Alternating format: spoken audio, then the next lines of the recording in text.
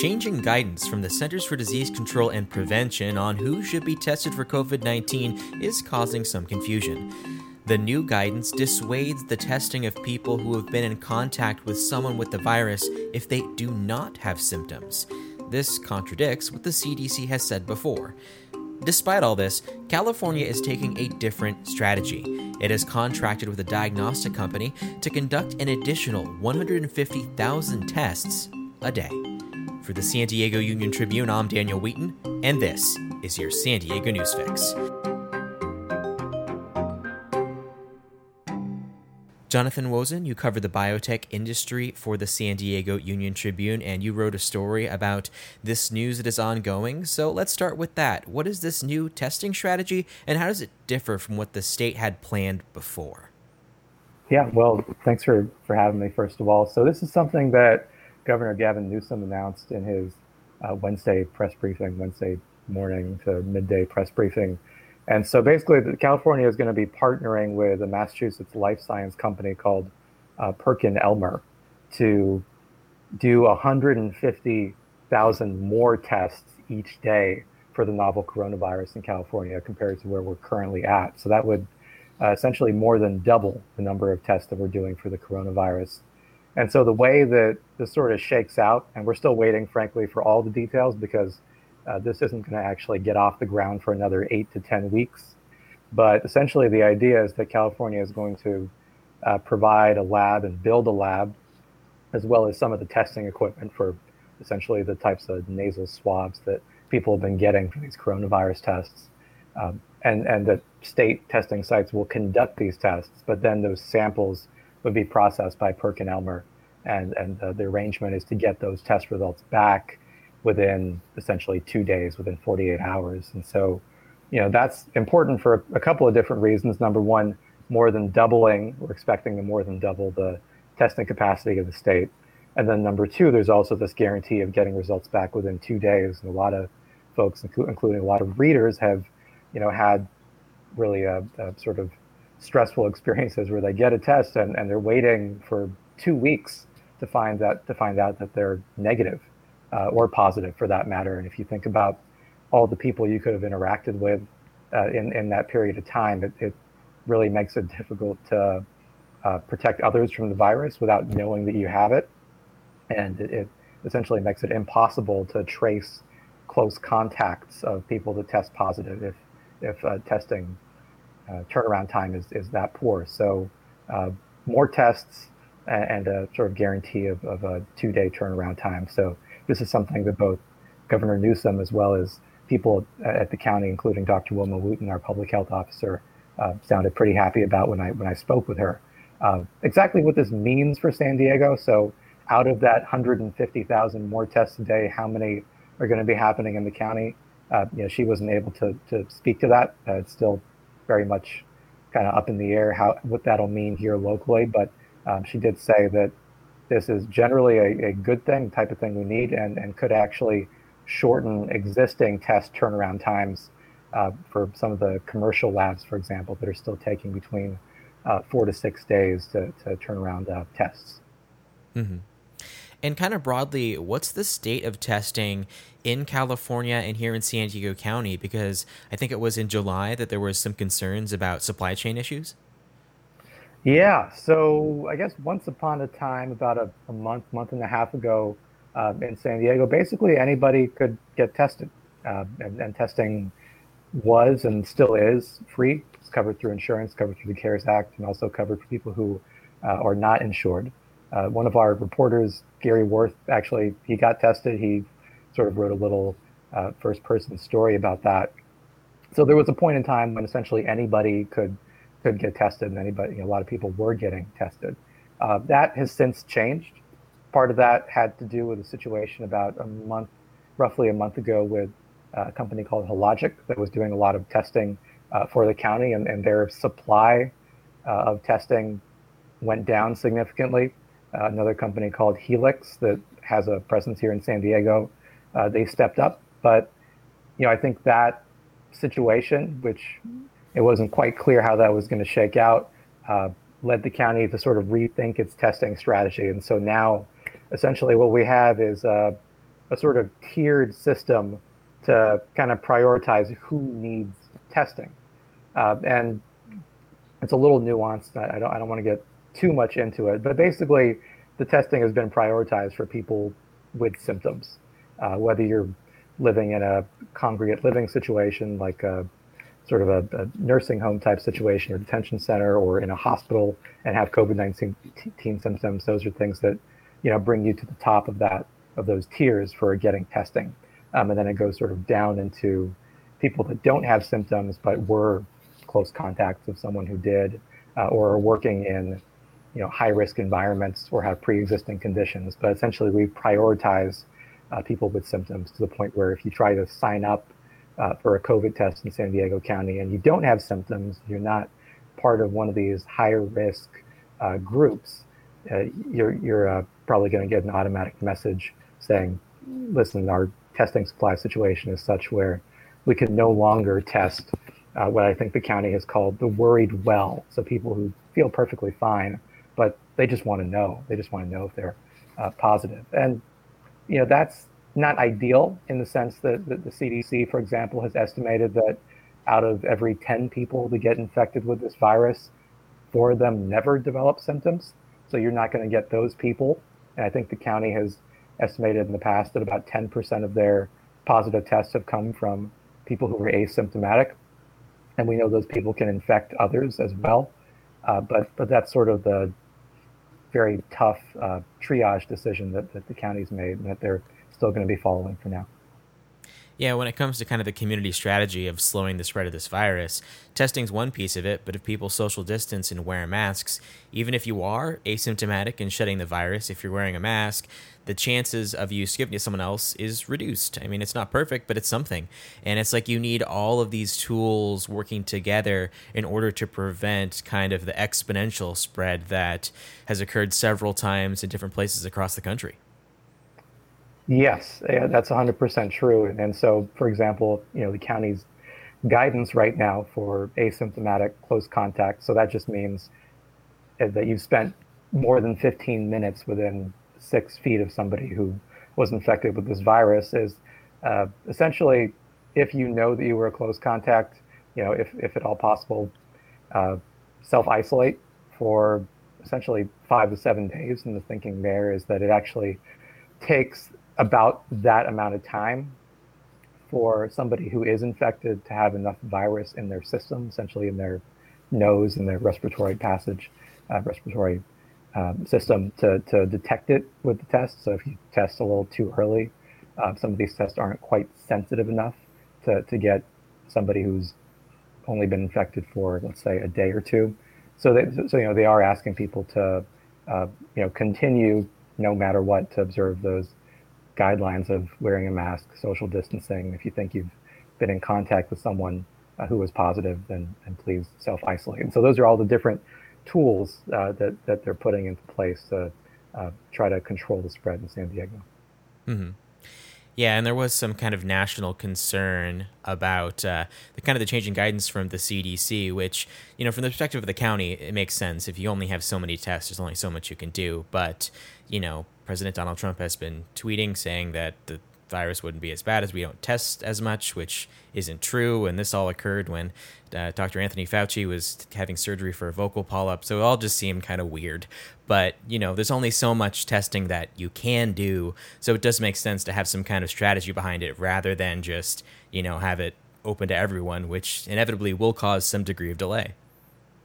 Yeah. And so the CDC, Centers for Disease Control pivot you're talking about, as far as the change from the federal government this week, it was done, very quietly, and it's kind of very subtle if you read the CDC page. But up until Monday, sometime Monday, the website once read basically, if you were a close contact with somebody with COVID, you should get tested because there's a chance that you'll get infected and then spread the virus to other people. That has since changed, and now the guidance is, well, you don't necessarily need to get tested. And that was controversial for a lot of public health officials and others, because our understanding of the virus hasn't changed since Monday, right? So what we know about The sort of estimate that 4 out of 10 people will be asymptomatic carriers, and that about as much as half of the transmission may come from people who either don't have symptoms currently or potentially will never develop symptoms because they'll be one of those asymptomatic carriers. That our understanding on those points hasn't changed, but it does seem like that sort of change in language from the CDC has something to do with the supply chain issues in testing and sort of uh, making this very practical decision that isn't necessarily the ideal one, but is where we're at right now. Mm-hmm. And we do have this one question from Twitter, someone with the handle of Dancing Bolt, asking kind of broadly, how well is the county doing with its 3T strategy of testing, tracing, and treatment? Can you give a kind of overview of how well or how unwell we're doing? Yeah, I can probably address two of those T's better than one of them because I just don't remember off the top of my head the some of the tracing stats from the county's presser yesterday. But I know, for example, we've been averaging about slightly over 7,600 uh, tests a day over the past 7 days here in San Diego County, and I know that's in line with the county's goals. As far as treatment, I know we're doing well in terms of hospital capacity for the moment, and in terms of you know to what degree this pandemic has stressed local ICUs. That's been true for some time, but those are things that can, it's a fluid situation, so those things can change. But for the moment, we've been doing well on that front as well. Uh, I don't quite remember the specific points that Nathan Fletcher of Wilma Wooten raised about tracing yesterday, but I guess I'd refer you to the presser that's you can listen back to on Facebook from yesterday on that as well. Mm-hmm. And several months ago, we had a conversation about the science of antibodies. Since then, have there been any developments in that element of science to slow the spread of the disease? Yeah, there have been, although to some degree the data is not crystal clear, and that'll be something we'll dig into in some future stories that are coming up.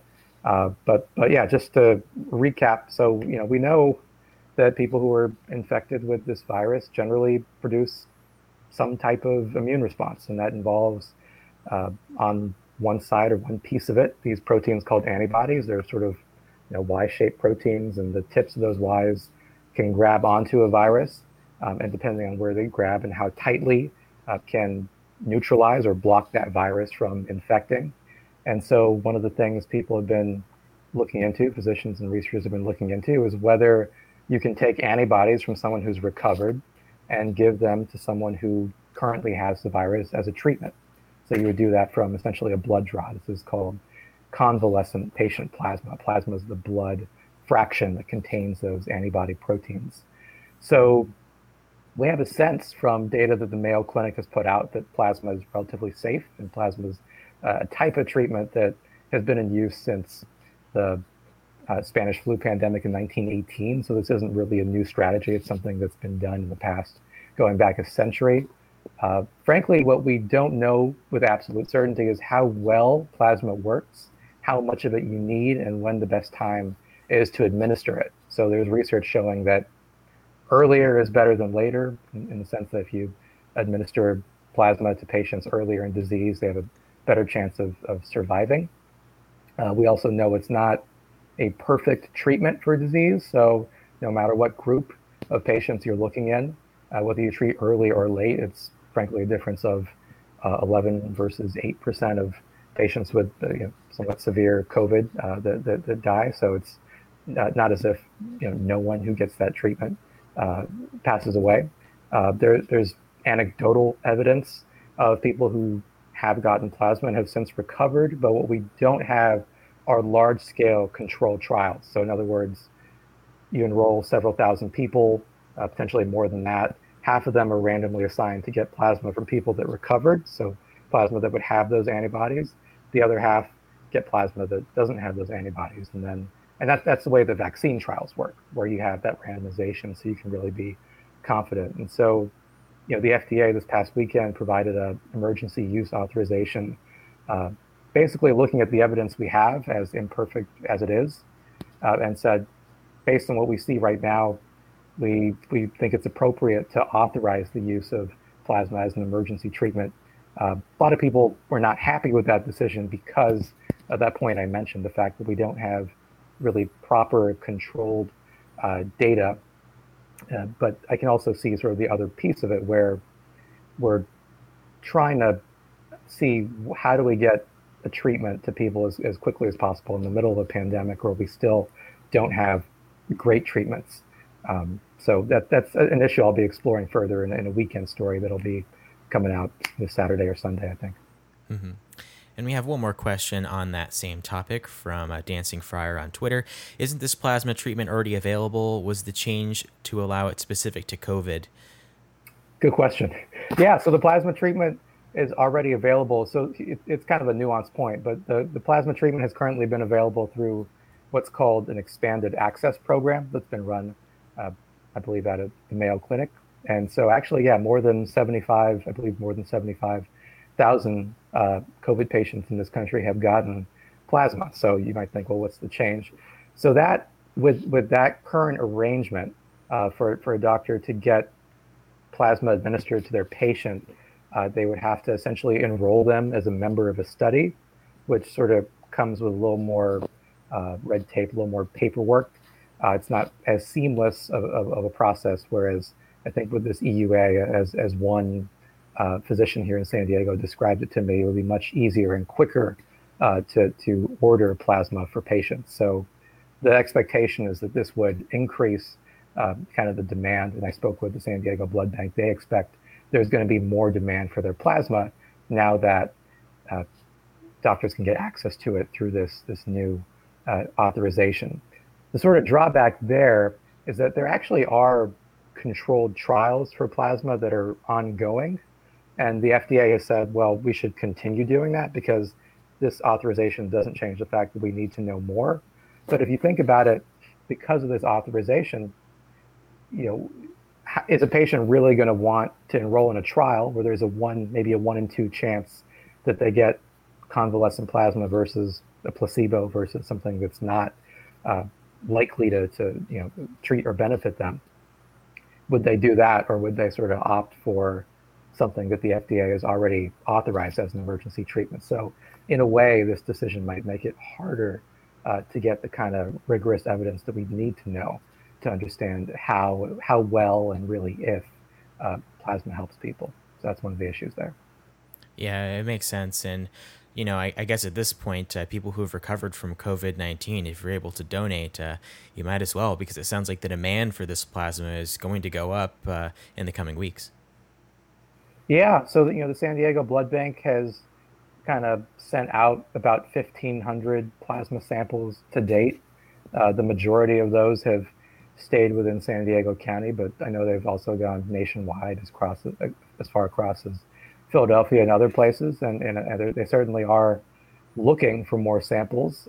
And the way things are right now, you can essentially go down to the blood bank, donate blood, as you usually would, and they are testing that blood for antibodies to the coronavirus. And so people that have antibodies and that have them at sort of a high enough level would then have the option. This is all voluntary. This is all completely sort of at people's discretion of what they want to do, what they want to contribute. But if you have those antibodies, the blood bank, I think, is circling back with people to ask them if they'd be comfortable donating plasma, which is then what's being used to treat people with COVID.